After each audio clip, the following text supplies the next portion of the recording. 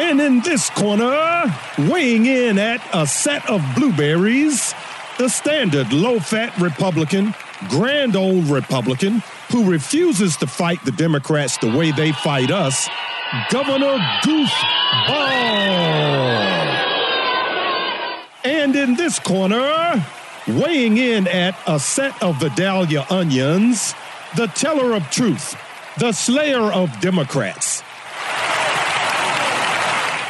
Folks, people want a champion. A man and his microphone. The really real deal with Brother Craig, the Hatchet Man. You don't know me, but I'm your brother. I was raised here in this living hell. You don't know my kind in your world. Fairly soon, the time will tell. You telling me the things you're gonna do for me. I ain't blind and I don't like what I think I see. Taking it to the street. Welcome to the really real deal, America. Your friendly neighborhood hatchet man, Brother Craig, coming at you live here on America's Big Dog radio program, The Really Real Deal. And we want to say welcome, welcome, welcome. Thank you all. And, hey, we want to give a great, big, huge shout out to our new affiliate out in the Lynchburg area, WLVA, the Super Talk station, 580 AM and 94.1 FM. Welcome you all out there, and we hope to hear from some of you out there in in Lynchburg, Roanoke, and Bedford. And so, hey, you guys got to get used to the way the Hatchet Man does things. We rock it and we roll it here. We take no prisoners, folks. And I've been saying it for 10 years. The truth is my hatchet. I bring it and I sling it. And we take all comers. We do not screen calls. We would love to hear from you out there. And we'll give the phone number out in a little while. We're going to open the phone lines up kind of early today. I do want to start out with the fact that Louis Gohmert, man, we have to get back into giving out the Golden Hatchet Award, folks. And years ago, that's something we used to do when someone of noteworthy, and the Golden Hatchet Award for our new listeners. I'm founder and president of the First Amendment, Inc. And, you know, my saying is freedom is a use it or lose it proposition. And the right to express yourself, you know, I've been saying for many, many years that we in the Christian conservative constitutional capitalistic coalition, we self-censure because we're polite people, because our coalition primarily, we're Christians. I mean, even when you go to my website at thereallyrealdeal.com and you look up my 7 C's of a successful society, you see it's the first C is Christian faith. It all starts with Christian faith. And so as Christians, we're taught to be respectful and to not go overboard. And Republicans, conservatives, people in business, you know, for the most part, the primary part, the largest part of our coalition, this is not everyone. This is not a blanket statement because obviously I don't follow this. So, you know, I wouldn't care if it was, you know, I was 100 million to 1. You know, I'm going to use every last bit of my First Amendment rights and push the envelope. Now, we don't believe and nor do we advocate the way the Democrats use the First Amendment to push it into point of obscenity or untruth or you know, just maligning people just for the sole purpose of maligning them. No, we don't do that. We don't engage in the politics of personal destruction, but in exposing lies, extolling truth, and virtue and all things good. Yes, I mean that we should leave no stone unturned. Okay, all this nice guy stuff, you know. That, oh no, Democrat, he's my friend across the aisle. you know. And look, your friend across the aisle has been stabbing you and me in the back forever and a day. And see, this is the thing that made Congressman Louis Gohmert stand out so much as he cross-examined Peter Strzok. The simple fact that, as Louis Gohmert said, you're a liar and you know that you're a liar and you know that we know that you're a liar. And yet you stand there with a straight face and you could probably pass a polygraph. As a matter of fact, we have it queued. Let's hear a little bit. Today's winner of the Golden Hatchet Award, Congressman Louis Gohmert. And you have come in here and said, I had no bias. And you do it with a straight face. And I watched you in the private testimony you gave. And I told some of the other guys, he is really good. He's lying. He knows, we know he's lying. And he could probably pass a polygraph. Point. It's amazing. Mr. Chairman. No, this is my Mr. time. Chairman, I'm sorry. And it needs to point be of order. paused. This point of order. No. The gentleman will state his point of order. A member of this committee just asserted that this witness, who is under oath and a former agent of the FBI, lied. There is no evidence that. I ask him to withdraw it. I do not withdraw it. He is not a member of Congress. It's not a violation of the rule. I do not withdraw it. You have my been man. expressing bias My to man. members. Okay? As a matter of fact. Okay, that's enough of it, Mark. Thank you for playing that. You see, this is what we need. The gentleman did not withdraw. He did not back down. That's how you do it. It's almost like that TV commercial where Charlie Daniels snatches the violin from this young guy that's playing a little serenade. I think they're in a restaurant, and Charlie Daniels just blows that violin up, and then he hands back to the young guy this broken violin that has smoke coming from it. And then he says with a Charlie Daniels drawl, "That's how you do it, son." And so for Louis Gohmert, to all these low-fat Republicans, all these tofu and celery Republicans, that's how you do it, son. You know, you speak the truth.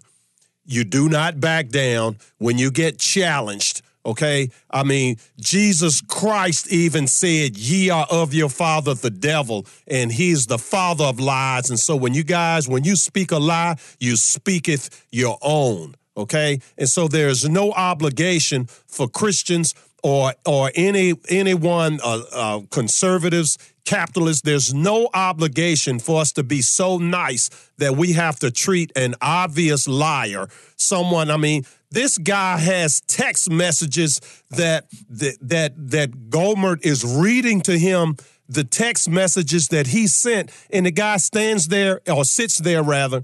I stand behind the microphone. He was sitting. But the guy says, I don't remember sending that text. I mean, you got the text right in your hand. What do you mean you don't remember sending it? I mean, it's another thing about this guy now. We broadcast throughout Central Virginia, I think maybe 9 or 10 counties and cities throughout 170 square mile area, our base of operations. We broadcast other places, but base of operations, this is where we broadcast. So this is Central and Southern Virginia. Now, this joker, Peter Strzok, said of the Trump supporters when he was in a Walmart. He was in Southern Virginia, so he could have been in one of the Walmarts. Is that Maximus growling at him? Yeah, you get him, Maximus. And speaking of smell, if Maximus was to smell Peter Strzok, he might just bite him. Maximus the hatchet hound. But yeah, that's right. Get him, Maximus. But this joker had the nerve to say that he could literally smell the Trump supporters in Southern Virginia, okay? I mean, this is, we're up against our first break. But look, when we come back, I got a few other little clips. This is a mindset, and then we're going to open the phone lines up after that because I am going to challenge Democrats today because, some of these people in Walmart that Peter Strzok says smell like Trump supporters, some of these people are Democrats. Okay. And so I want to know, what is it? Why do you Democrats continue to support Democrats when you have Obama talking about bitter clingers that love their God and their guns, and you have Hillary Clinton calling people irredeemable and a basket of deplorables? You know, it's just it's the ugliness, the hatred that flows from the leadership of this Democrat Party. I want to know, rank and file Democrats, are you under deception, or are you in favor of this? But first, we're going to take a very, very quick break. A man and his microphone. Brother Craig. This is a man's world. This is a man's world. But it wouldn't be nothing without a woman or a girl. Hello, Virginia. Brother Craig here with a little message about giving out of the abundance that God has blessed you with. If this great nation is going to be saved, then we in the Christian Conservative Constitutional Coalition have to be in the vanguard. There are so many brave and God-fearing groups and individuals engaged in the battle of this rendezvous with destiny. There are social welfare groups like the Salvation Army at salvationarmyusa.org. Military groups like Special Operations Wounded Warriors at SOWWcharity.com. Christian groups like the Virginia Christian Alliance at vachristian.org and saltandlightcouncil.org. And there's also churches and others, many, many very worthy groups out here doing the Lord's work. So we support not only our own group, the FirstAmendmentInc.com, which keeps us on the air, but the main thing for you, the listener, is to give. Give somewhere, give generously, and give often. And give in the measure that God has given to you. Thank you, Virginia, and God bless you.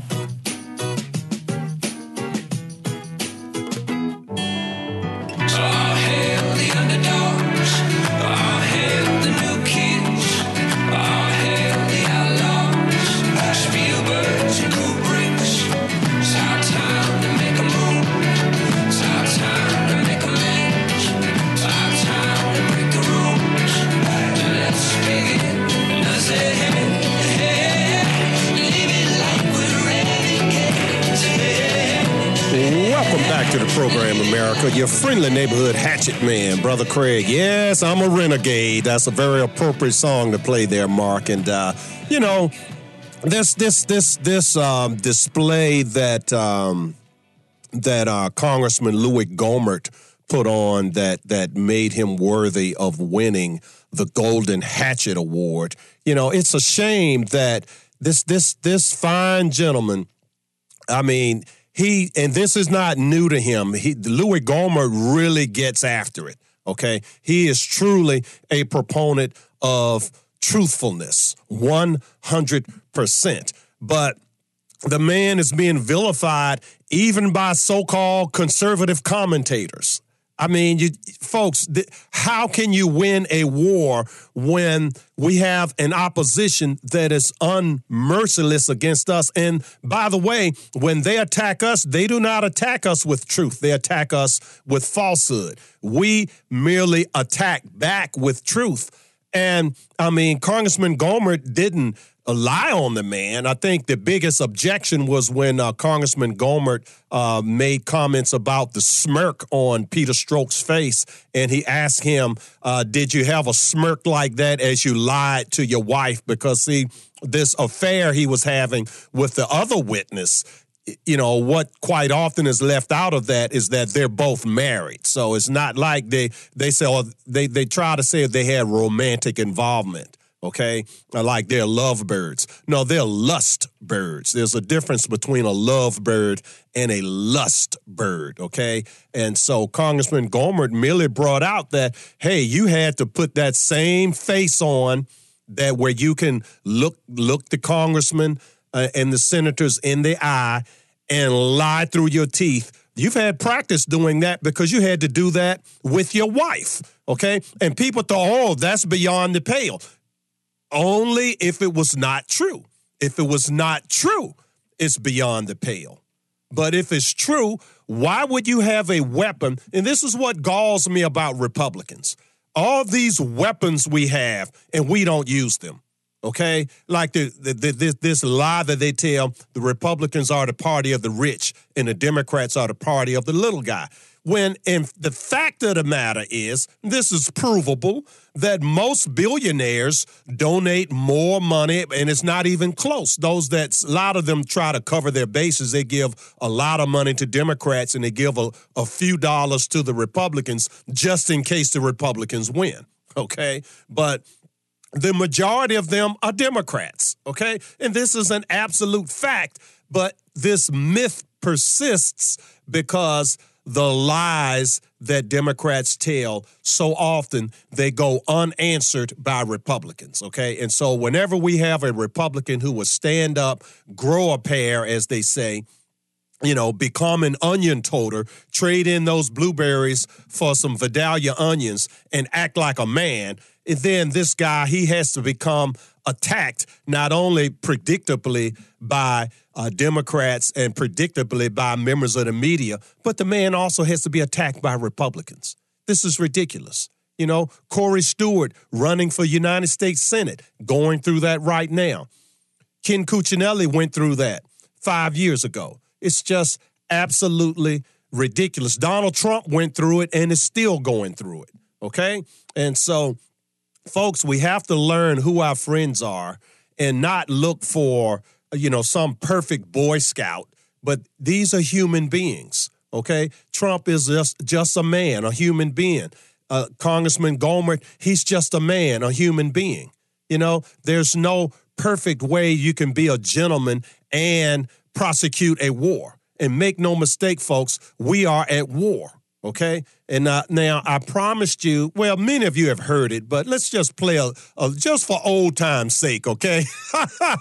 A little teeny bit of President Barack Hussein Obama referring to religious people as having antipathy and clinging, how dare we, clinging to God, okay? Let it roll.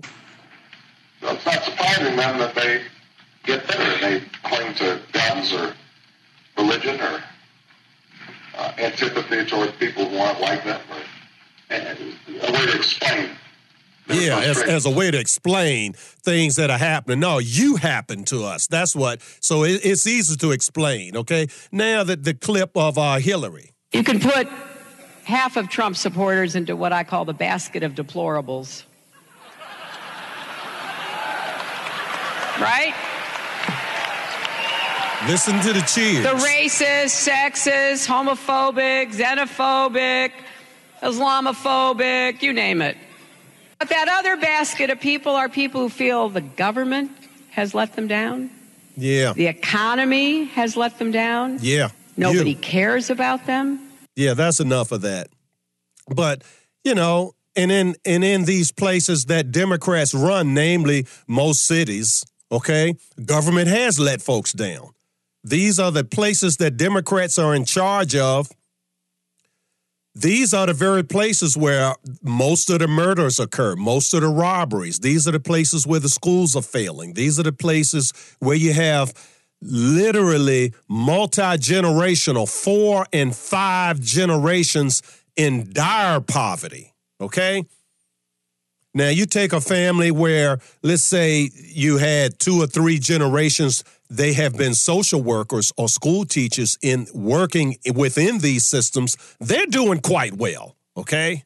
Oh, my grandmother, she was a school teacher. Oh, my grandmother, she was a social worker. Well, my mother, she was a social worker. Oh, and now I'm a social worker, and we're such a nice family. We want to help the poor people, okay? 3 generations of doing that, but you go down to the projects and talk to someone, her grandma lives in the projects, her mama lives in the projects, and she lives in the projects. 3 generations of failure, okay? So to whom do the benefits flow? They obviously do not flow to people in need. The benefits flow up, not down, okay? And so these are not mistakes, okay? As the Republicans like to say, oh, my friend across the aisle, they just don't understand economics. Oh, my friend across the aisle, they just don't get it. Okay. And folks, I've been saying it for years. Maybe we don't get it. Maybe we Republicans don't get it. Maybe we Christians don't get it. Maybe we conservatives don't get it. Okay? After all, what is conservatism? What is it? You know, you ask most conservatives the question, what is conservatism? And I guarantee you, 9 times out of 10, they're going to miss it.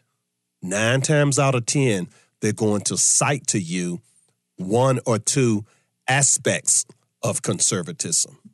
And if you ask a Democrat what a conservative is, 9 times out of 10, they're going to give you the Democrat talking points. You know, people with cement between their ears that are stuck in the past and want to return the country to chattel slavery. Okay? When all conservatism is conserving the idea upon which America was founded. And that idea is simply that our freedom and our rights, they are a gift from God. They're not from government. The purpose of government is simply to secure our freedom, to secure our rights, not to grant them, because government lacks power to grant rights. Government only has the authority to protect, to enforce, not to grant. Not to see, once you give government power to grant rights, you necessarily have to give government power to deny rights. Okay. And we're going to get in our second hour. We have a fantastic guest that's going to join us, Joseph Tartakovsky, who's written a book called The Lives of the Constitution, where he goes into the lives of 10 different people who have had an impact on our Constitution. He sort of explains it through biography, which is a terrific way to write and to tell a story. And so we're going to get into some of these themes, and you know, he's due to be on in our 11 o'clock hour. But anyway, we're up against a hard break, bottom of the hour news break. So what I would like to do on the other side of the break is perhaps take a phone call or two, and even from some of our folks who are viewing us on Facebook, okay? And the number here is 804-454-1366. 804-454-1366. 6-6. I was out of touch, but it wasn't because I didn't know enough. I just knew too much. Does that make me crazy? Does that make me crazy? Does that make me crazy? Probably.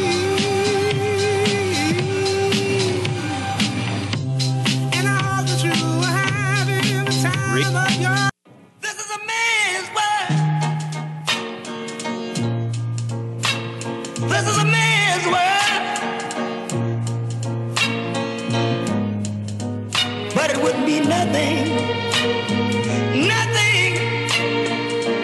without a woman or a girl. Welcome back to the program, America. Your friendly neighborhood hatchet man, Brother Craig, coming back at you live here on America's Big Dog radio program, Man's World Radio, the really real deal, as we listen to a little bit of James Brown there. And yeah, Brother Louis Gohmert really got after it. I'm so happy. And we need more of that. And of course, you know, with Trump in office, it's shown enough. It's not just Man's World time. It's shown enough Man's World time. You know, folks are making a big issue over, you know, Trump over there meeting the Queen. Oh, he didn't follow protocol. He's supposed to bow. Yeah, like Obama bowed to the, what was this, King of Saudi Arabia with his little narrow hind parts pointed up in the air. Ridiculous, okay? Absolutely ridiculous. that fool did not know that he's on an equal footing with these people. You don't bow. The people that are the subjects in his own country, they bow, okay? And in England, if someone wants to bow to the queen, fine, let them bow, all right? But in America, if I'll go over to meet the queen, I'm not going to bow to her. You know, I wouldn't bow to some king in Saudi Arabia. I bow to no one, you know? When Jesus Christ comes back, then I'll bow, okay? But until then, no, all right? And so Trump did not bow, and, allegedly shaking her hand was, somehow some sort of an affront, okay? But I would guarantee you, if the queen knows her history of the strong, powerful men of England with a wimp for a son, okay? A super wimp for a son, okay? I would guarantee you that this woman has been longing for real men, you know, for her to be in her 90s and to see England go from, and this has happened in her lifetime now. England has went from the world's lone superpower to now, I mean, you can almost stick a fork in England to a country that's being taken over by Muslims. And, I mean, you got a Muslim mayor of London, they're flying some sort of a cartoon balloon up in the air that's like a caricature of President Trump. And I mean, folks, this is just absolutely ridiculous. All right, churches in England, as in the rest of Europe, churches are closing down, mosques are opening up. People that coming in, taking advantage of the welfare system, all right? It's just, folks, you just can't make this stuff up. And so for the Queen of England to see a man who, Trump can be rough around the edges. But how many English kings were rough around the edges, but they were strong men, okay? And so when you're in dire straits, and a real man comes to ride to the rescue, do you worry that, maybe he didn't wipe his feet on a mat at the door? I mean, it's absolutely ridiculous, okay? There's a time for niceties and manners, and there's a time for strength. And it is, make no mistake about this, folks, it is strong men. Understand this point. It is strong men who make the world safe for weak men.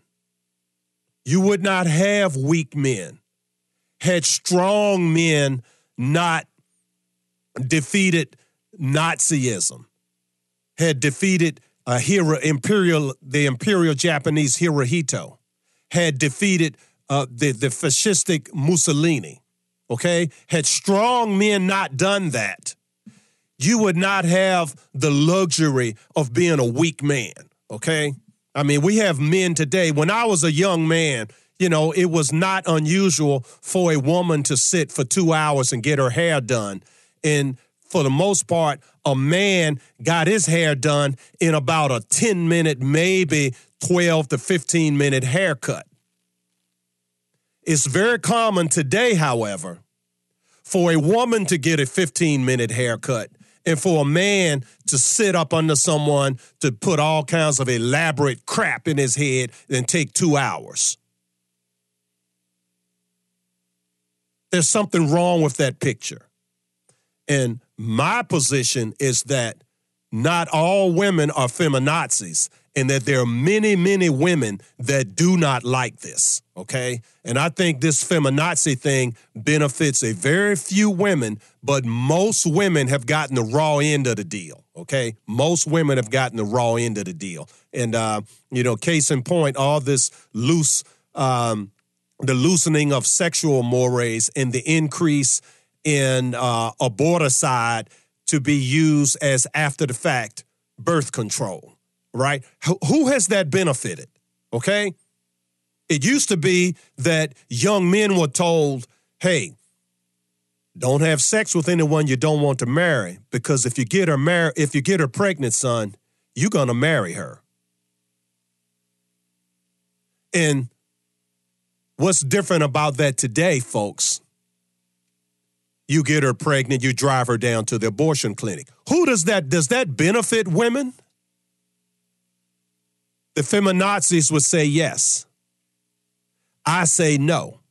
What do you say out there? 804-454-1366 is the number. 804-454-1366. And it's almost like, folks, we could go down the entire list, and it's odd that, you would think that the difference between a Republican and a Democrat, and for those of you who are new to the program and you're hearing me beat up on Democrats a little, don't worry, folks, okay? I beat up on Republicans too, all right? I am an equal opportunity hatchet man. The hatchet is sharp on both sides, okay? So if some Democrat out there wants to call up and defend Democrats or explain, how you can hear Hillary and Obama and Peter Strzok and, the lies that are constantly made up, how you can hear that. I mean, or the case, we're not going to play it today. We've played it before in the past, but at the Democratic National Convention down in Charlotte, North Carolina,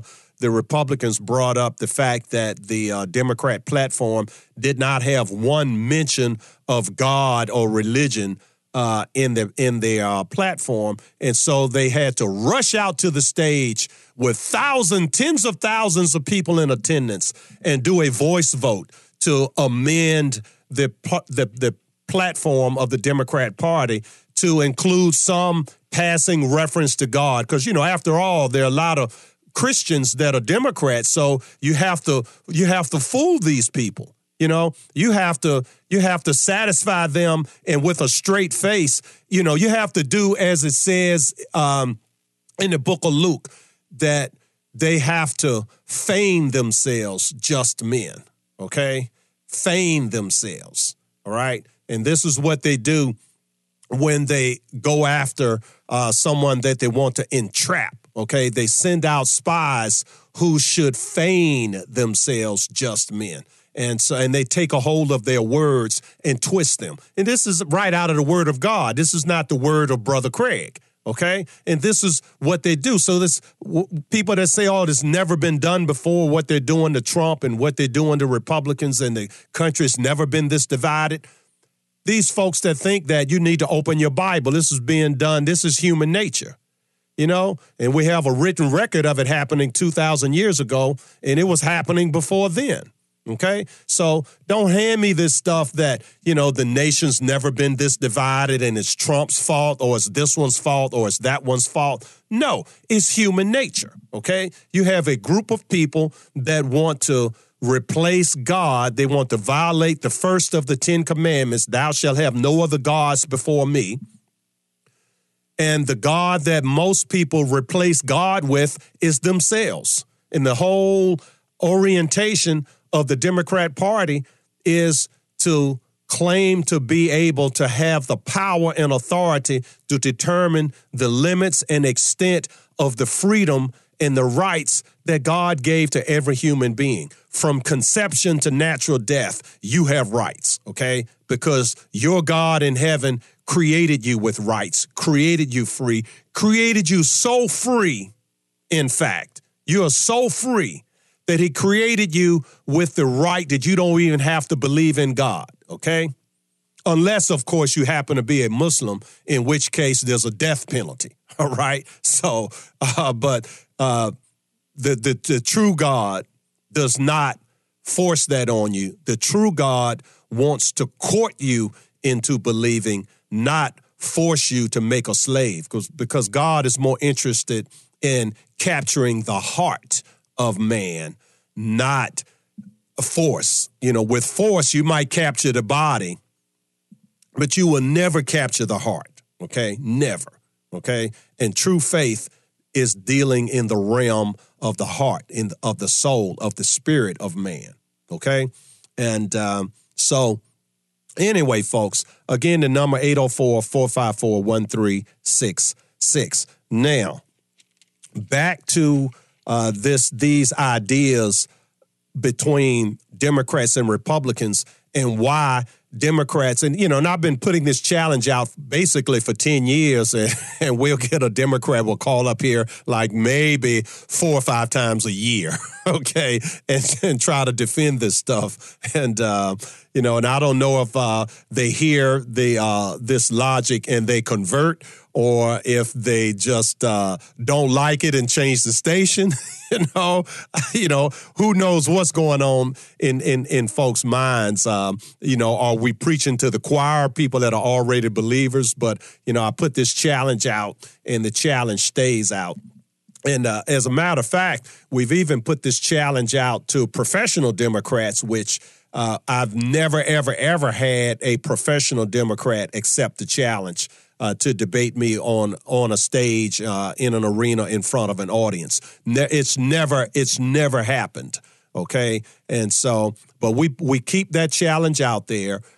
We've invited Democrat politicians to come on the program. Now, we've been blessed and honored to interview. I've probably done in 10 years. I know at least 350 interviews, and we're probably over 400 interviews in 10 years. We've done a lot of interviews, people literally from all over the world, every type of politician you can name, presidential candidates, governors, senators, congressmen, business titans, many very, very prominent pastors from all over the nation. Most of the Christian filmmakers, when a Christian film comes out, typically we will be blessed and honored to have either the writer, the director, the producer, or one of the major stars visit The Really Real Deal and share with the audience. And but in all this, we never get a positive response back from Democrats. And now I once got a yes back from Jesse Jackson's people and Al Sharpton's people. Okay, we got a yes back from them. But I guess maybe they went online and looked up who the Hatchet Man is. And the next day, a call came. Well, I'm sorry, we have a previous engagement. We're not going to be able to do that interview with Brother Craig, the Hatchet Man. Yeah, whimpering. And you tell him, Maximus. Yeah, Maximus the Hatchet Hound, he's sharp. Well, listen, folks, I'm a little long here on this segment. We're going to take a quick break, and I would love for you to really pay attention to this message here, because this message tells you how the Hatchet Man has been able to stand behind this microphone for 10 years, because freedom is not free. And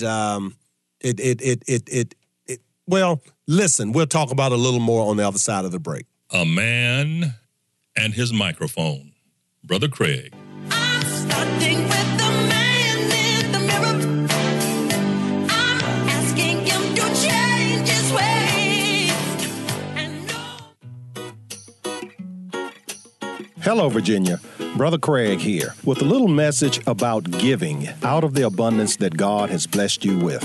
If this great nation is going to be saved, then we in the Christian Conservative Constitutional Coalition have to be in the vanguard. There are so many brave and God-fearing groups and individuals engaged in the battle of this rendezvous with destiny.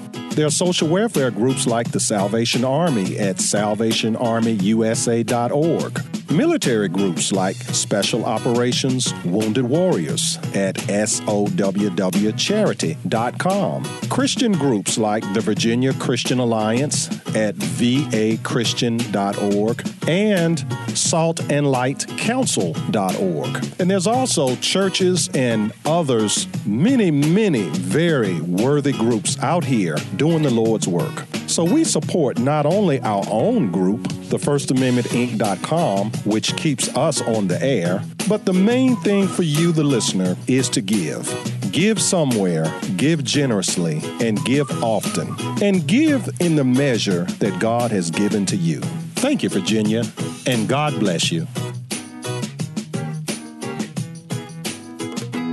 Feeling my way through the darkness, guided by a beating heart. I can't tell where the journey will end, start. They tell me I'm too young to understand. They say I'm caught up in a dream. Well, life will pass me by if I don't open up my eyes. So that's fine by me. So wake me up when it's all over, when I'm wiser and I'm older. All this time I was finding myself and I didn't know I was lost. So wake me up. Welcome back to the program, America. Your friendly neighborhood hatchet man, Brother Craig, coming back at you live here on America's Big Dog radio program, The Really Real Deal. 804-454-1366 is the number. 804-454-1366. And about 10 minutes left in this first hour. We do have a very fine guest coming up at the beginning of our next hour. So we would love to speak with some of you out there. In the meantime, a little more about the ideas, and that's really what it's all about. It's about ideas, okay? And everyone has heard of caveat emptor, buyer beware. Many of us have heard of caveat venditor, seller beware. Probably fewer of us have heard of caveat lector, reader beware, or listener beware, or viewer beware. Okay, lector, lecture, venditor, a vendor. Okay, but folks, this is where we are today, because we're at war, and it's morphed into an information war. Okay, because I mean, after all, what is the purpose of war? The purpose of war is for one people to get another people to accept their terms of living, okay? To accept the premises of their society, of their interests, against the interests, and regardless of the interests of the people upon whom war is being made, okay? And so war has morphed, okay? It's gone from handheld weapons to rudimentary shooting weapons to bombs to ships to planes to missiles to atomic weapons, okay? You have other types of war, economic war. You have, they have a thing called the EMP, which is to detonate a very, very small strategic nuclear device in the air, not far up, that will fry. The shock wave will fry sensors, okay? And so that's the modern day equivalent of, back in the days when they had the telegraph and you watch these old Westerns, and back then wire communications was a very new thing. But you knew that it traveled through these lines and the poles, and so what they would do was put a rope around the pole and pull it down. And there you go. The telegraph could not communicate, all right? But today, it's not just strategic communication that you would disrupt. You would disrupt an entire way of life, okay, with this. And so, but these things are messy, okay? And people tend to want to fight back, okay? So not only that, but if you wage actual war, you run the risk of retaliation, okay? But if you can convince a people to accept your interests without firing a shot, well, if you've read The Art of War by Sun Tzu, you will find that he wrote 2,500 years ago that this is the greatest victory you can win. The greatest victory you can win is the victory you win without firing a shot, okay? And so this is the type of war we're in now. As war has morphed. I mean, you've gone from, red coats and blue coats in an open field, taking turns shooting at each other. How ridiculous is that, okay? To camouflage, to now they have no uniforms, okay? those that make war on us. No uniforms, okay? Oh, no, I'm just an innocent little goat herder here. I'm not trying to do anything, okay? Or they come to this country and they still, the protestation of innocence is always there, okay? But the idea is to get into the realm of ideas such as your education, your religion, your culture. Now, take, for example, the Muslim world, and let's just say, to be fair, the fundamentalist Muslim world, okay? Because I have Muslim friends, and I know Muslims that would not harm a fly, okay? But these Muslims, they don't read the Quran. They're not dogmatic, okay? But many are, okay? Many are. And so I'm going to share with you a few things, and this is a warning from a former Muslims. And I have interviewed former Muslims, as a matter of fact. Noni Darwish, okay? She's written 5 or 6 books. There's a death penalty on her head right now, okay? And she said in her interview with me that there are 54 countries that she cannot travel to because in all 54 of those countries, it would be legal for anyone to kill her, okay? And there would be no repercussions for a person to kill her. As a matter of fact, they might name a street after them or start throwing candy to children, okay? And so in these societies, this is how they condition the children. Okay? Martyrdom, killing, murdering. I mean, she even spoke, Noni Darwish did, she even spoke of when her father was killed. He was a personal lieutenant to the then president of Egypt, President Nasser, and that the president himself visited their home and asked the children, these are little children, okay? She was, I think, 8 years old at the time. Asked the little children, she said she slept under the bed every night. She was so full of fear, okay? All of the bombing and fighting, gunfire going on, slept under her bed every night. But the president of the country asks, who wants to kill Jews? Okay, do you want to avenge your father's death? And this is taught in the school system, okay? So, and this is war, okay? And then after I share this, I'm going to make the connection to the Democrat Party, okay?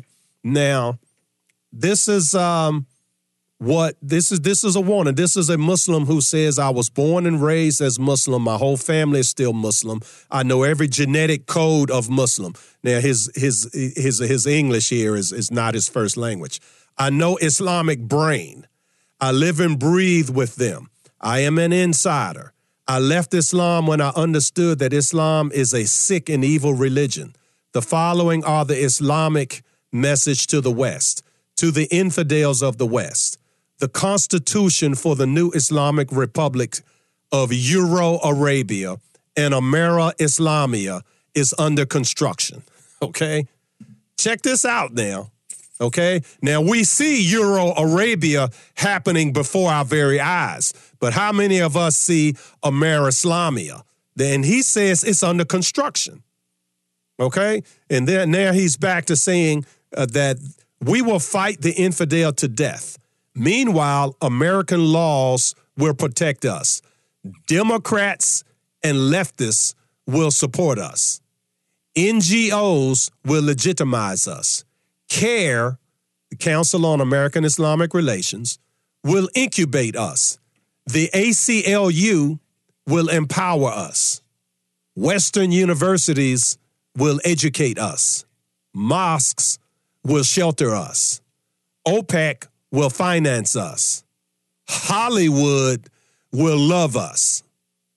Kofi Annan and most of the United Nations will cover our rear ends, although he didn't say rear ends, okay? Our children will immigrate from Pakistan, Egypt, Saudi Arabia, Iran, and Indonesia, and even from India to the U.S. and other top Western countries.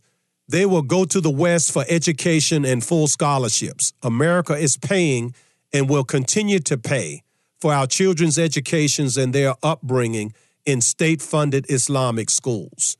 We will use your welfare system. Our children will also send money home while they are preparing for jihad.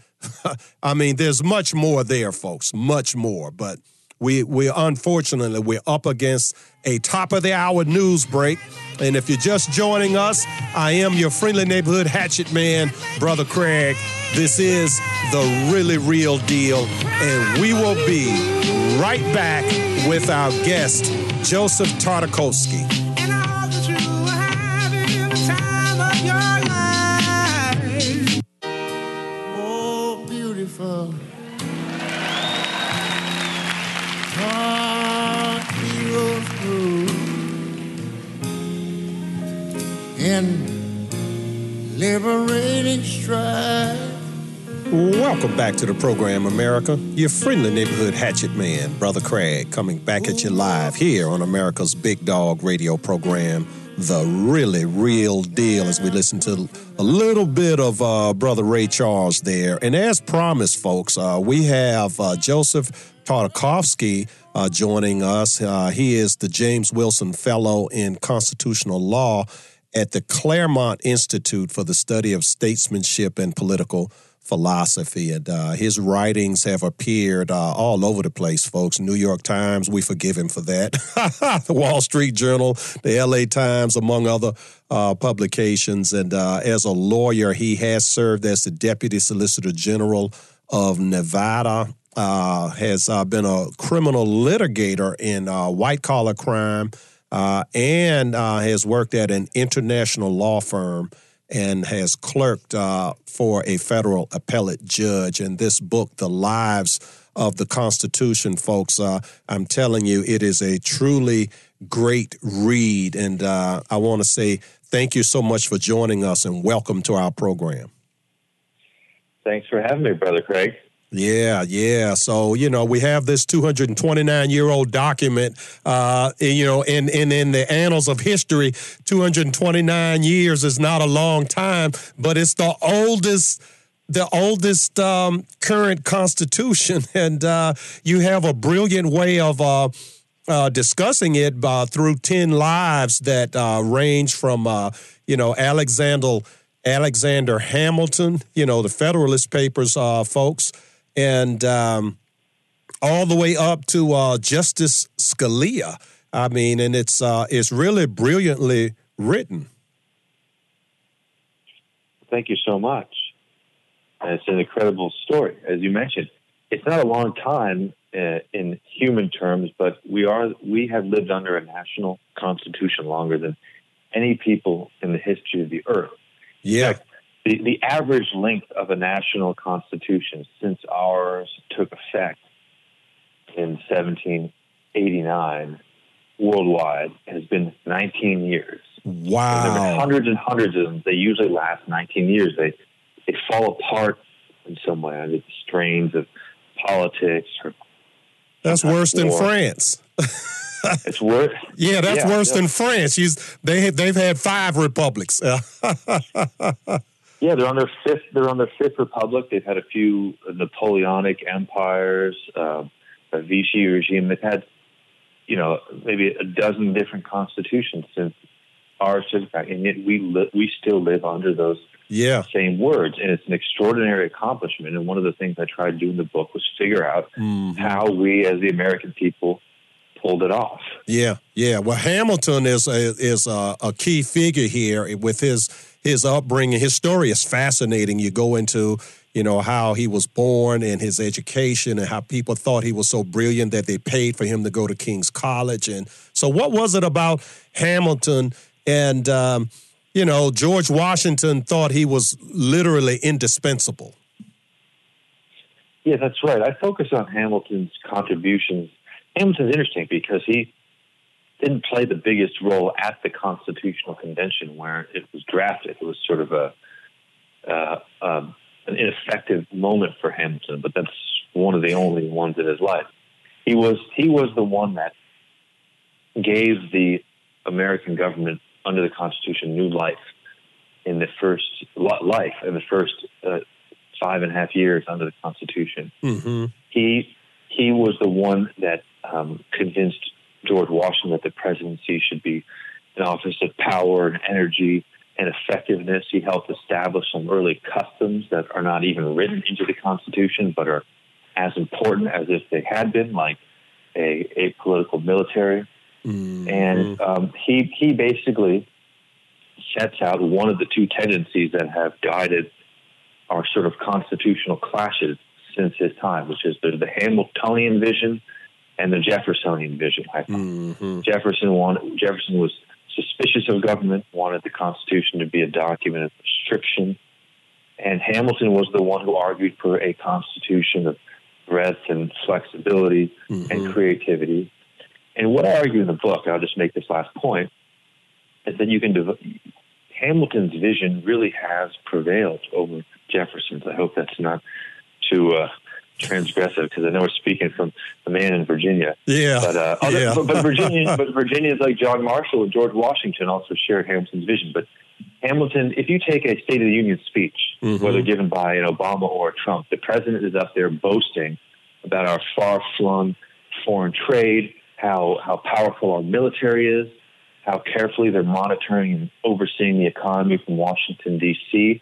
These were Hamilton's preoccupations, and these were Jefferson's nightmares. These are the things that he thought were unconstitutional. I mean, a standing army, for instance. Yeah, aren't they like medicine in the hands of a skilled physician, though, where if you administer it properly and in small doses, it works, but if you never get the patient off of it, then the patient gets sick. And so you have, and it seems every 4 generations, there's this surge, like you start with Hamilton, 4 generations later, Lincoln is being heavy-handed. 4 generations later, FDR is being heavy-handed. And now here we are, we're 4 generations later, and we have President Trump. And people are crying out, tear it up. And people are cheering Trump because, every 4 generations, it seems we need that shot in the arm.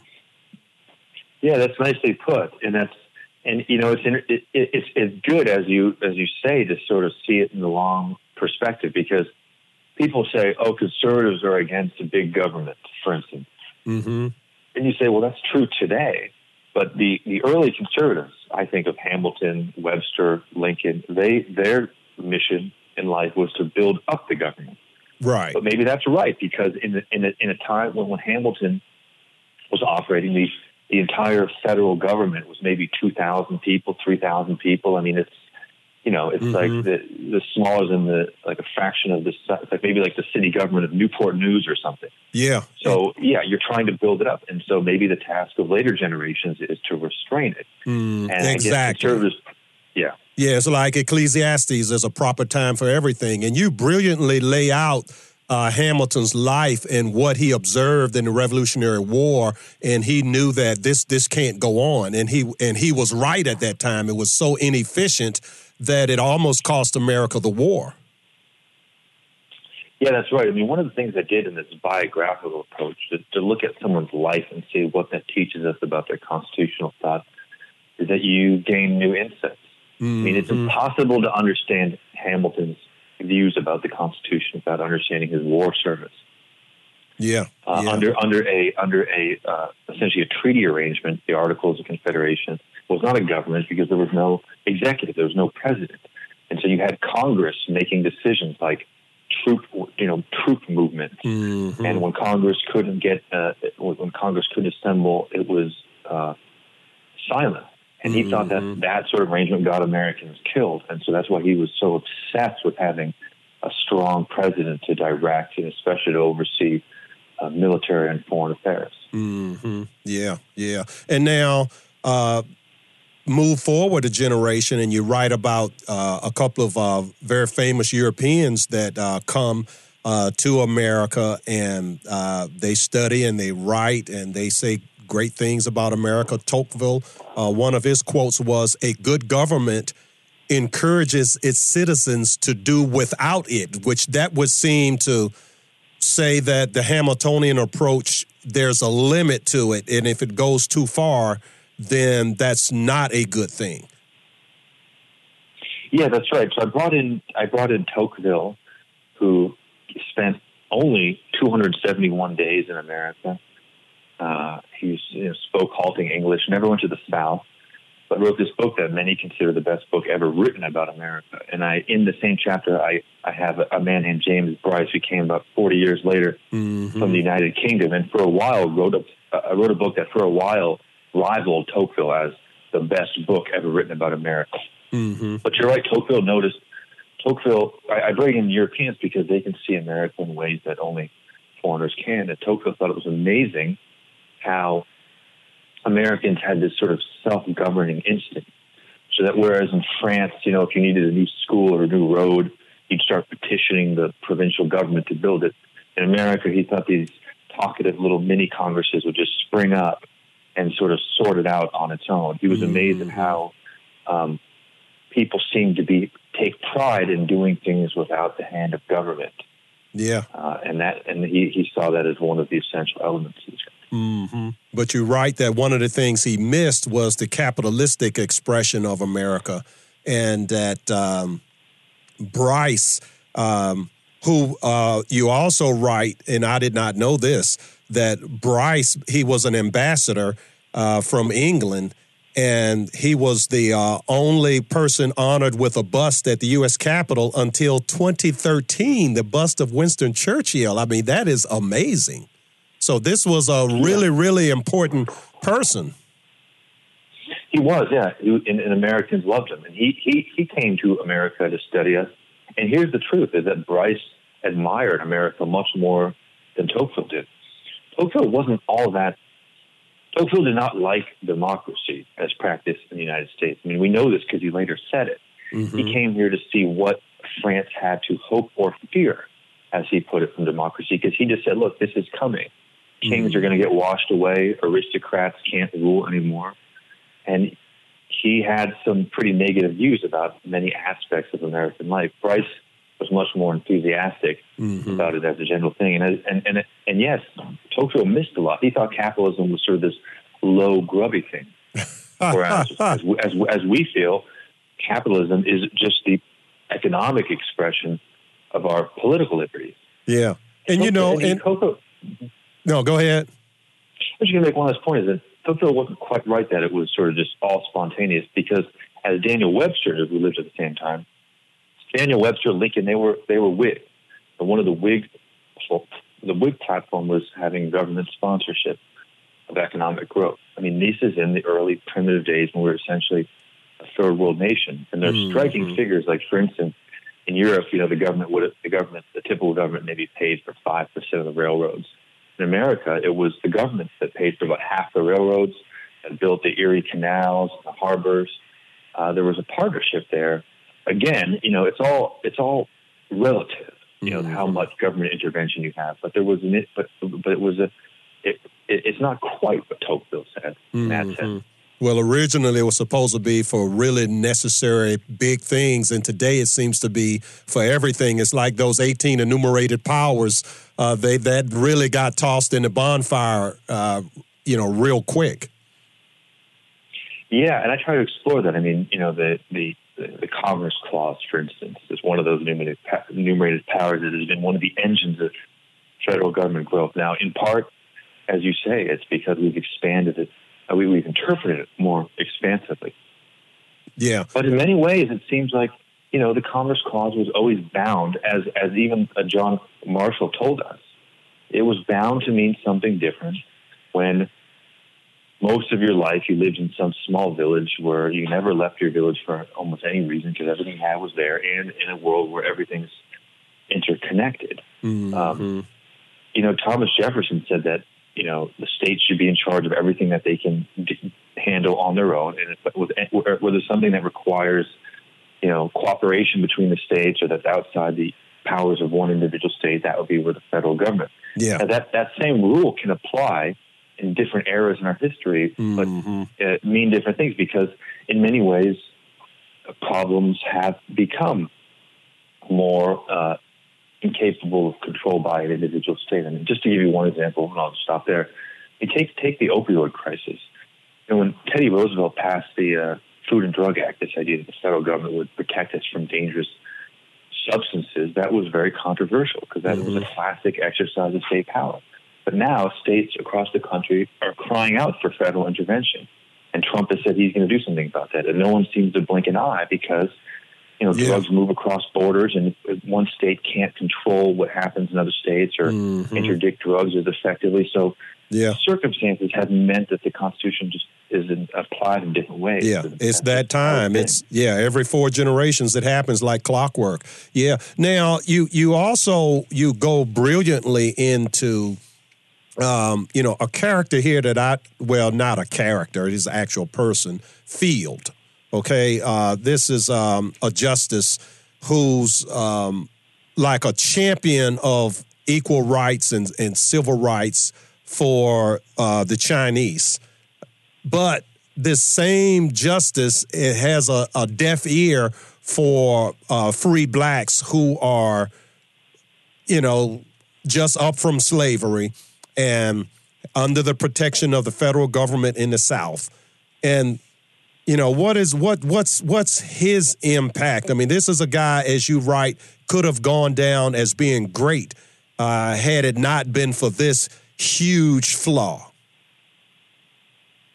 Yeah. It's funny, too. I started calling the figures in my book characters, too. I don't know why. But yeah, this is Stephen Field.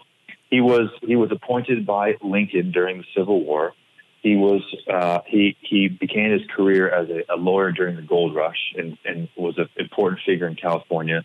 And Lincoln appoints him because he wants a Democrat to put on the Supreme Court in order to his friend across the aisle. Yeah, have a friend across the aisle. Yeah, a nice gesture to keep California loyal during the war. Yeah, Field had written all these extremely important decisions out in the West, and continued while he was on the Supreme Court. California was terrible with respect to Chinese immigrants. They're passing laws saying that you can't work in the state unless you get 12 white citizens to say you're a good character, mistreating them and persecuting them in many ways. And he said, this is not what we do in America. And for some reason, and he would write things like, well, I'm not going to be blind to this bigotry and persecution, even though they try to conceal it. And he had this terrible blind spot with respect. Now, would it be fair?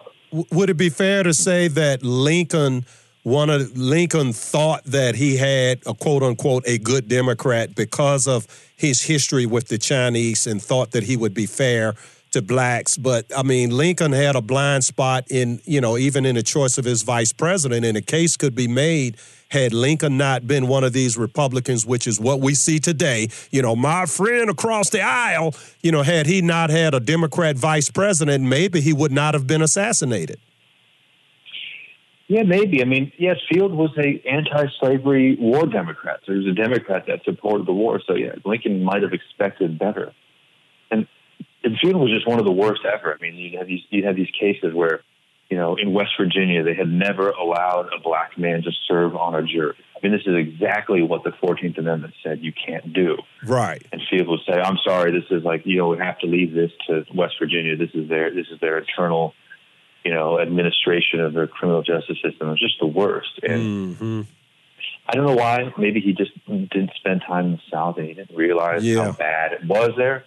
Or maybe he was just sort of following the Democratic Party line every day, which was just like hostility to any sort of federal, especially federal judicial intervention into the question of treatment of black citizens in the South.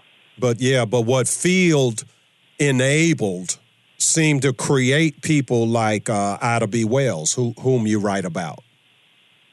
Yeah, Ida B. Wells was a black woman born a slave in Mississippi. And the event that changed her life was the lynching of her best friend in Memphis. And she starts writing against lynching. She's forced to flee to Chicago, and she becomes the most important anti-lynching crusader we've ever had in this country. She was second to Frederick Douglass in her renown as a black public intellectual during her peak in the 1890s. And she was as outsider as you could get. I mean, she was a woman and she was black and she was a political activist. So this was sort of unheard of. Yeah. But she's credited as single-handedly raising the conscience of the North to the brutality and the sadism and sort of the medieval barbarity of lynching. Yeah. And what is it about Republicans that they don't tout? I mean, this was a Republican woman, Frederick Douglass, Republican. I mean, I won't bore the audience, but I could rattle off a very long list and who were very friendly in their interpretation of the Constitution was, to embrace these new amendments, not to do as the Democrats did, which was to find ways around them. I mean, even in the election of, where is it here that you wrote about? Oh, boy, I lost it here in my notes. But one of the presidential elections, there was a deal cut that if the Republican winner, Rutherford B. Hayes, the Republican winner, he would remove all of the federal troops from the South, and that's the only way the Democrat loser would concede. I mean, how asinine is that for them to go along with that?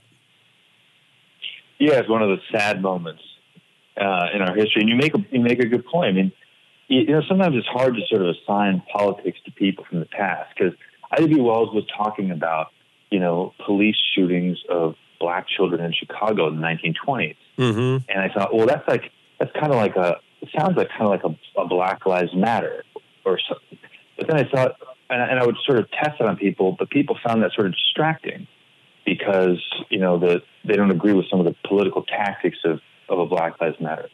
But but in another sense, as you point out, yes, she was Republican. In many ways, she was like the conservative, because she was saying, she wasn't challenging the Constitution, or she was saying, look, you are not adhering to the Constitution. Exactly. I want you to interpret the Constitution more loyally, and it says that you have to treat people equally. And it says that in America, we do things in a certain way. We have this is how we try people for crimes in this country. Yeah, yeah. And so she was very much calling us, just like Frederick Douglass, or saying, I'm the true adherent to the Constitution. Mm-hmm.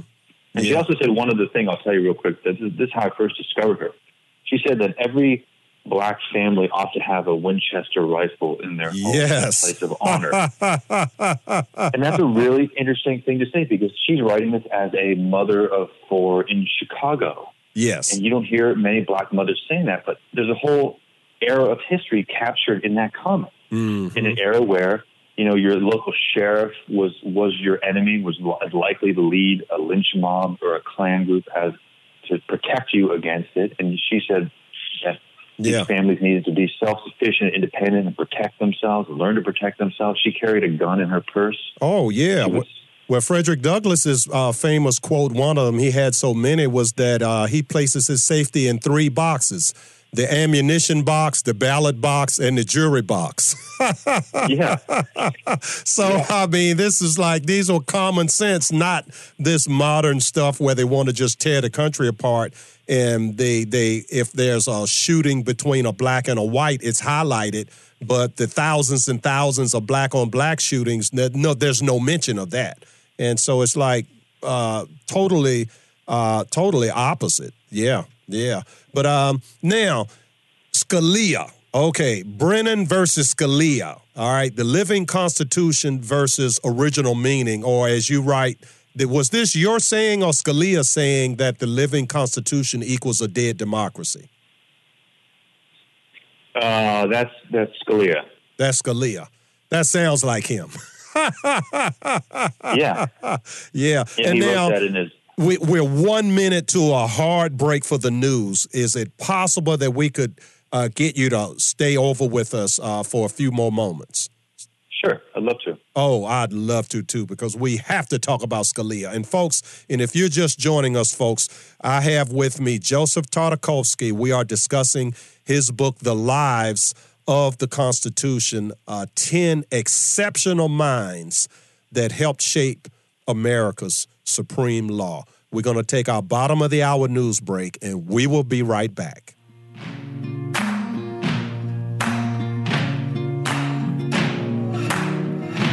You can run on for a long time, run on for a long time. This is a man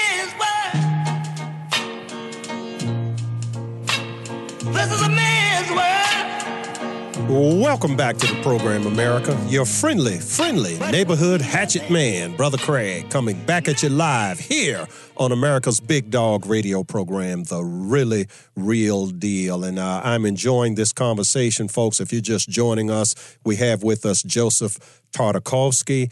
He's written the book, The Lives of the Constitution. And I'm telling you, folks, you really need to get this book. I found it, as founder and president of the First Amendment, Inc., I would love a book like this, okay? And now, Joseph, in the interest of time, I was trying to get it in before the break, but so what I did was I skipped over Teddy Roosevelt and Woodrow Wilson, the Republican progressive and the Democrat progressive. And but I did want to ask you a question, okay? Because you say that conservatives misunderstand Woodrow Wilson, but I want to ask you: was he hostile?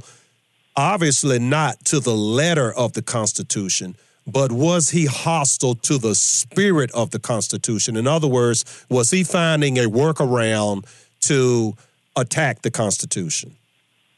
Particularly the Jefferson version or vision. Yeah, so my approach to Woodrow Wilson is sort of to treat him like the Soviets dealt with rehabilitating political criminals, where you say he's not as guilty as charged. I mean, I would have voted for Taft. That's good. I would have voted for Taft in 1912 or Hughes in 1916. But if you try to understand Woodrow Wilson as he understood himself, I don't find that it's true that he sort of turned on the founders. In fact, he wasn't that keen on Jefferson, because he was a guy that believed in sort of bold new exercises of federal power, and he thought that this was like what a Hamilton would have authorized, or a Marshall or a Washington. But what I find is that he sort of gets blamed for things like projecting the separation of powers, when in fact he was only talking about the what he perceived as an imbalance, which I think was right, the era of congressional dominance. I mean, presidents were very weak in the late 19th century. That's why we don't remember the names of presidents from, say, Grant and McKinley. The Speaker of the House is more powerful than the president. It was seen as unconstitutional for the president even to go talk to Congress in person. And Woodrow Wilson was the first to do that, to go to visit Congress, to make a speech there in 113 years. Yeah, but isn't it written so that the legislature is predominant? I mean, that's written up first. Well, the legislature is predominant. I mean, they pass all the laws, but the Constitution also says that the president shall from time to time recommend measures to Congress. And he said, look, that means that the Constitution, and we know from the convention that had said something. Originally they thought they had drafted something like the president may recommend, and they said, no, it'll be shall. I mean, we are requiring the president to advise the Congress of what new laws he may think is necessary. And he said, look, it was good enough for George Washington and John Adams to go to Congress. Jefferson had stopped doing it because Jefferson said that's what kings did in England. The king would go speak to the legislature from the throne. So he sort of changed that tradition. Now, he has a good textual argument that you could do that. But I have a sort of a tendency. I mean, Woodrow Wilson's not my hero, but the things he said, even if you don't like him, he said things that are instructive in how we interpret our Constitution. And he represented sort of a view of the Constitution that you have to grapple with, I think. Very expansive. Yeah, but and it's interesting what you say about Jefferson, because what that indicates is a type of humility that, in my imagination, the founders had that type of humility because they declared that the purpose of government is merely to defend rights, and they didn't think themselves so powerful and so haughty that they could grant rights, that was what God did, our Creator, that upon birth or upon conception, we're already endowed by our Creator with unalienable rights. And so, and another character, well, not a character, there I am doing the same thing you're doing. Another person that had that humility was Scalia, okay, who is saying that, the role of the part of the government that he belongs to, the judiciary, is too strong and that it needs to recede. So I find that fascinating that Scalia had that in common with Jefferson. Mm-hmm. Yeah, Scalia. By the way, who, like Woodrow Wilson and Jefferson, spent substantial time in Virginia. Scalia was sounding the alarm for 25 years of his life that the courts, particularly the U.S. Supreme Court, was slowly drawing to itself power over issues that had formerly been left to politics and to Democratic majorities, deciding ever greater numbers of issues: free speech, religion, prisons, welfare, national security, abortion. And that with each decision, it was withdrawing a little bit of our democratic vitality, just removing one other question from our politics, and that was undermining our self-government and actually intensifying politics by making by closing off the road to political compromise. Mm-hmm. Yeah, I think we're seeing the wages of that now. I mean, most of this, he was warning against this being done by justices of the left, but on the left now, the hair pulling and the gnashing of teeth that you see when Trump has now getting his second Supreme Court pick. This is what he was talking about.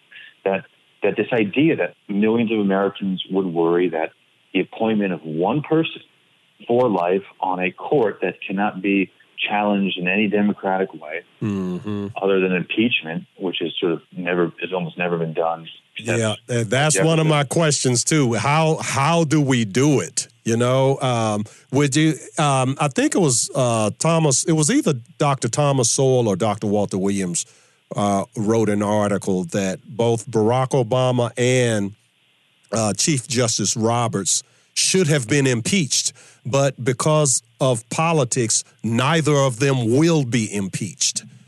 And if you have separation of powers and checks and balances, and if each branch can check the other branch, why is it that the legislature has checks, the executive has checks? Why are there no checks on the judiciary? Because if there's a power you have that you don't use, you really don't have it. No, you're quite right. I mean, I agree. There's almost no effective check on the judiciary. I mean, the president makes mistakes and the courts can strike down his actions. Same thing with Congress. But how do you get back at a judicial decision when it relates to interpreting the Constitution? Mm-hmm. The only way we do it is by appointing new justices, new personnel that take different interpretations. But why not impeach? For example, let's take, I think it was Dr. Sowell, who, all my adult life, I've heard him referred to as the smartest man in America. Okay. And and I'm in agreement with him that the Obama, everyone else thinks it's Obamacare. I call it Obama scam, the health law, that, he bent himself into a pretzel to pass it in a way that is unconstitutional in more ways than one, and he's the Chief Justice. So why not impeach him? So this is a place where it's useful to look at history and our practice as opposed to the text, because you're quite right that impeachment is authorized, including for judges, and impeachment is sort of the heaviest of all heavy artillery in the Constitution. I mean, Congress can remove people. Now, why do we not do it? The Jeffersonians tried to impeach Samuel Chase, who was a Federalist who was sort of campaigning on the bench and being overtly political. And it failed. And it failed because Americans, and this is not anywhere written into the Constitution, but Americans have this deep respect for judicial independence. We have this reluctance to go after judges because of their decisions. We say, your decision's so wrong that we're going to remove you from office. I mean, we go after judges if they take bribes or if they behave improperly, but not because of their decisions. And it failed, and Thomas Jefferson said, I predict that no one will ever attempt this again. I mean, to go after the justice. Wow. And then it's just how Americans are just very reluctant to do it. I mean, I've had my own candidates for, test case on this stuff, but we just seem not to do it. So people have proposed other things in order to restrain the court, like, requiring a supermajority to strike down a law, term limits, every 18 years, which would mean every president gets 2 picks.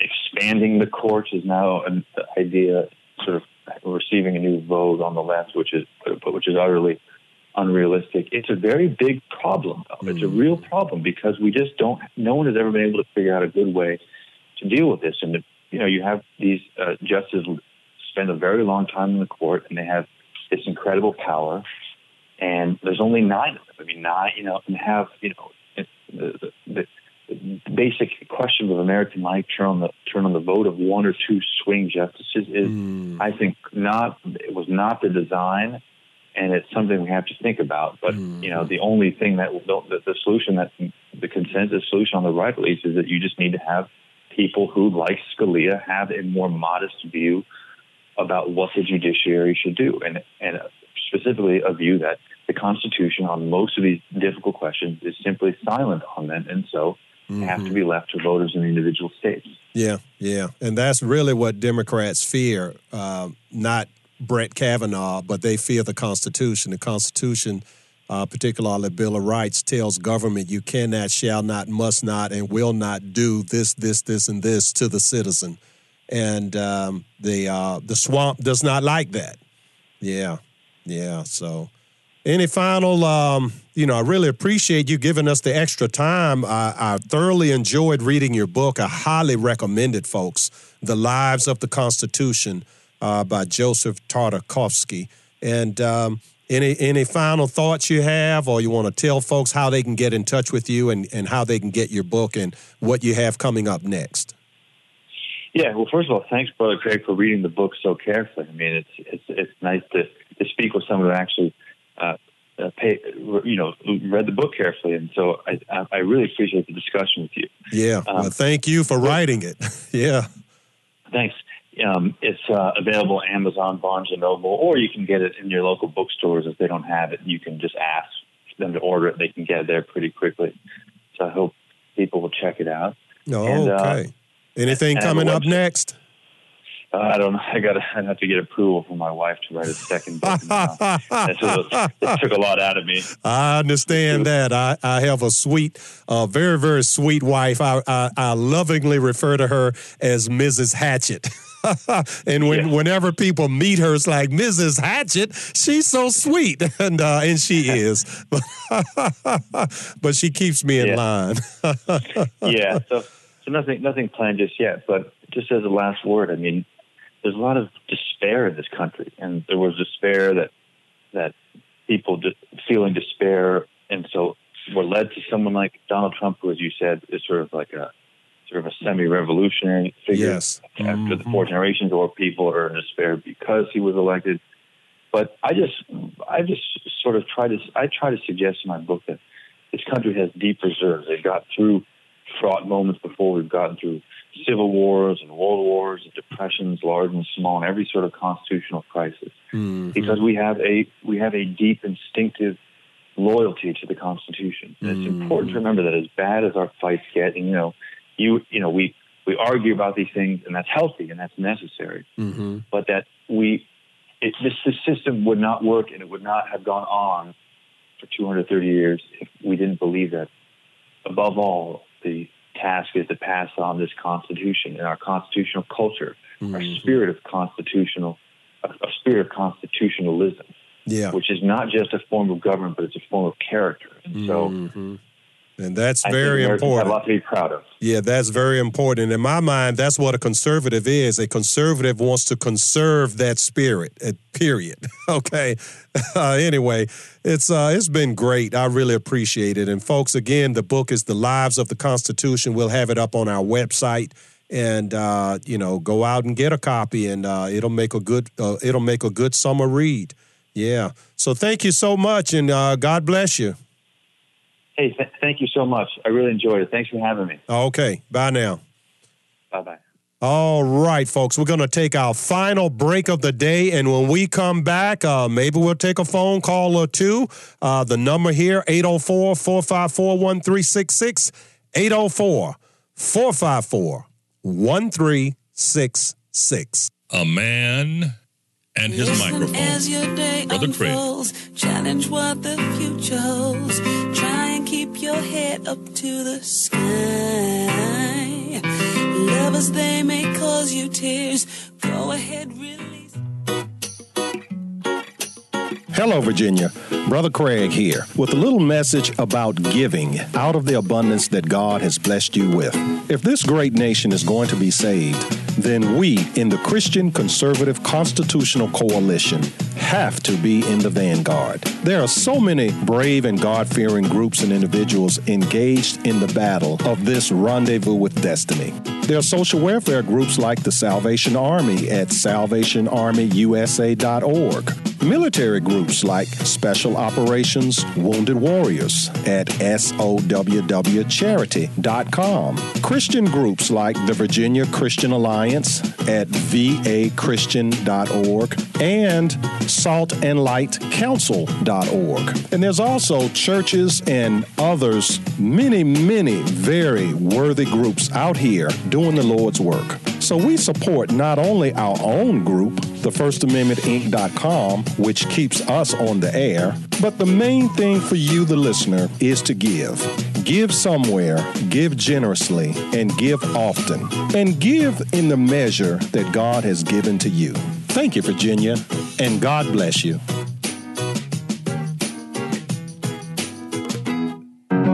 Feeling my way through the darkness, guided by a beating heart. I can't tell where the journey will end, but I know where to start. Welcome back to the program, America. Your friendly neighborhood hatchet man, Brother Craig, coming back at you live here on America's Big Dog radio program, The Really Real Deal. Great book there. I hope you all out there will go out and buy the book.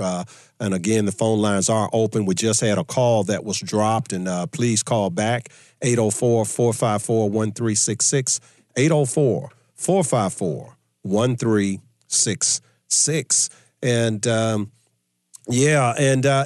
like what I was sharing with our author about, every 4 generations we have sort of a stronger personality. And it's kind of necessary because, again, as I said earlier in the program, strong men make so much possible, okay? And you have these 4, they're like 4 seasons, a spring, a summer, an autumn, and a winter. And of course, we're in the winter, and so you have to win the winter in order to set the table in the spring.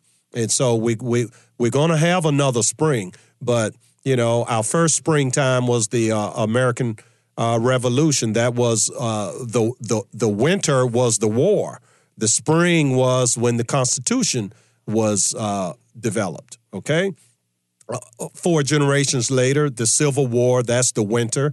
And then right after the Civil War, you had a really, really tremendous economic expansion in the nation, so much so that it was referred to as the Gilded Age, okay? And fast forward 4 generations, you had the Great Depression and World War II. Again, that was the winter, and that set the stage for the greatest economic expansion and really America's preeminence as the world's lone superpower, okay? So, and we have, do we have Mike on the line? Oh, okay. All right, no.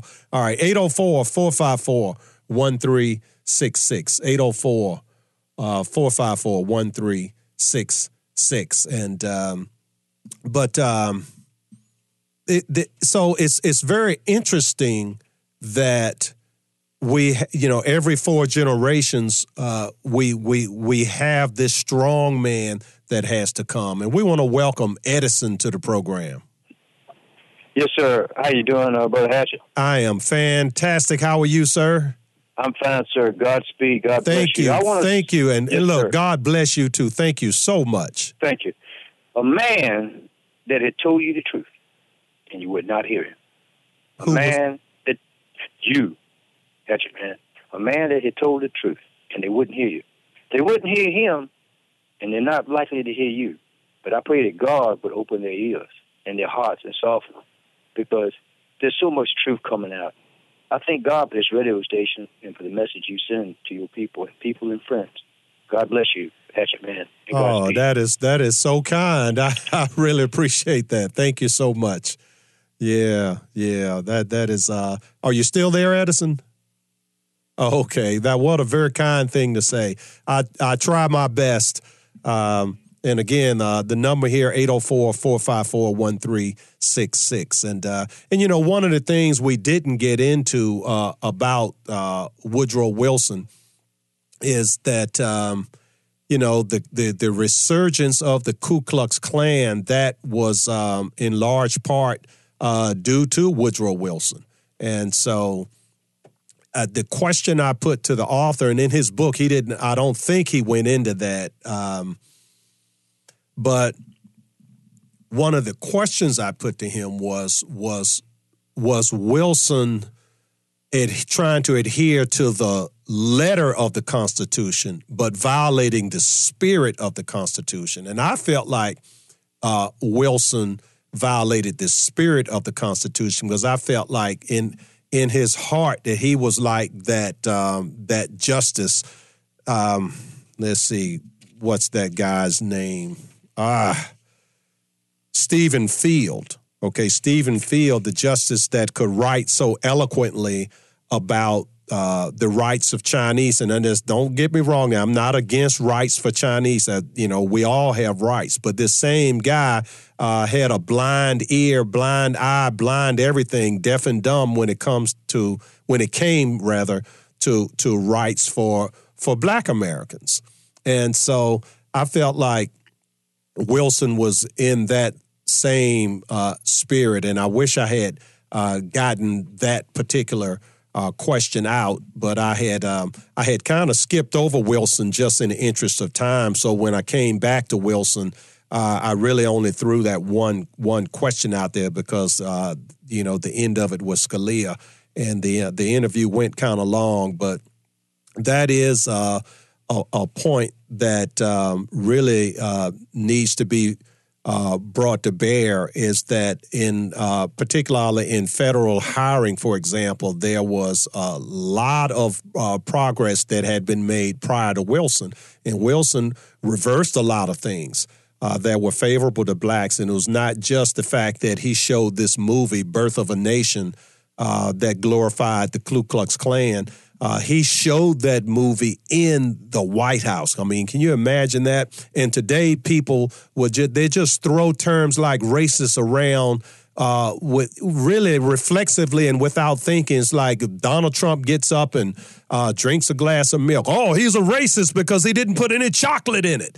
I mean, it would be comical if it were not so serious, the damage that people do to young, impressionable, particularly minds that have not yet fully formed, to pour vitriol into these people's minds at a very, very early age, and have these people thinking that there are white people out here that all they want to do is put you back in slavery. And it's always a Democrat politician or a Democrat political activist group that pushes these false narratives, but yet and still throughout history, you always see who actually implements these things. It's Democrats.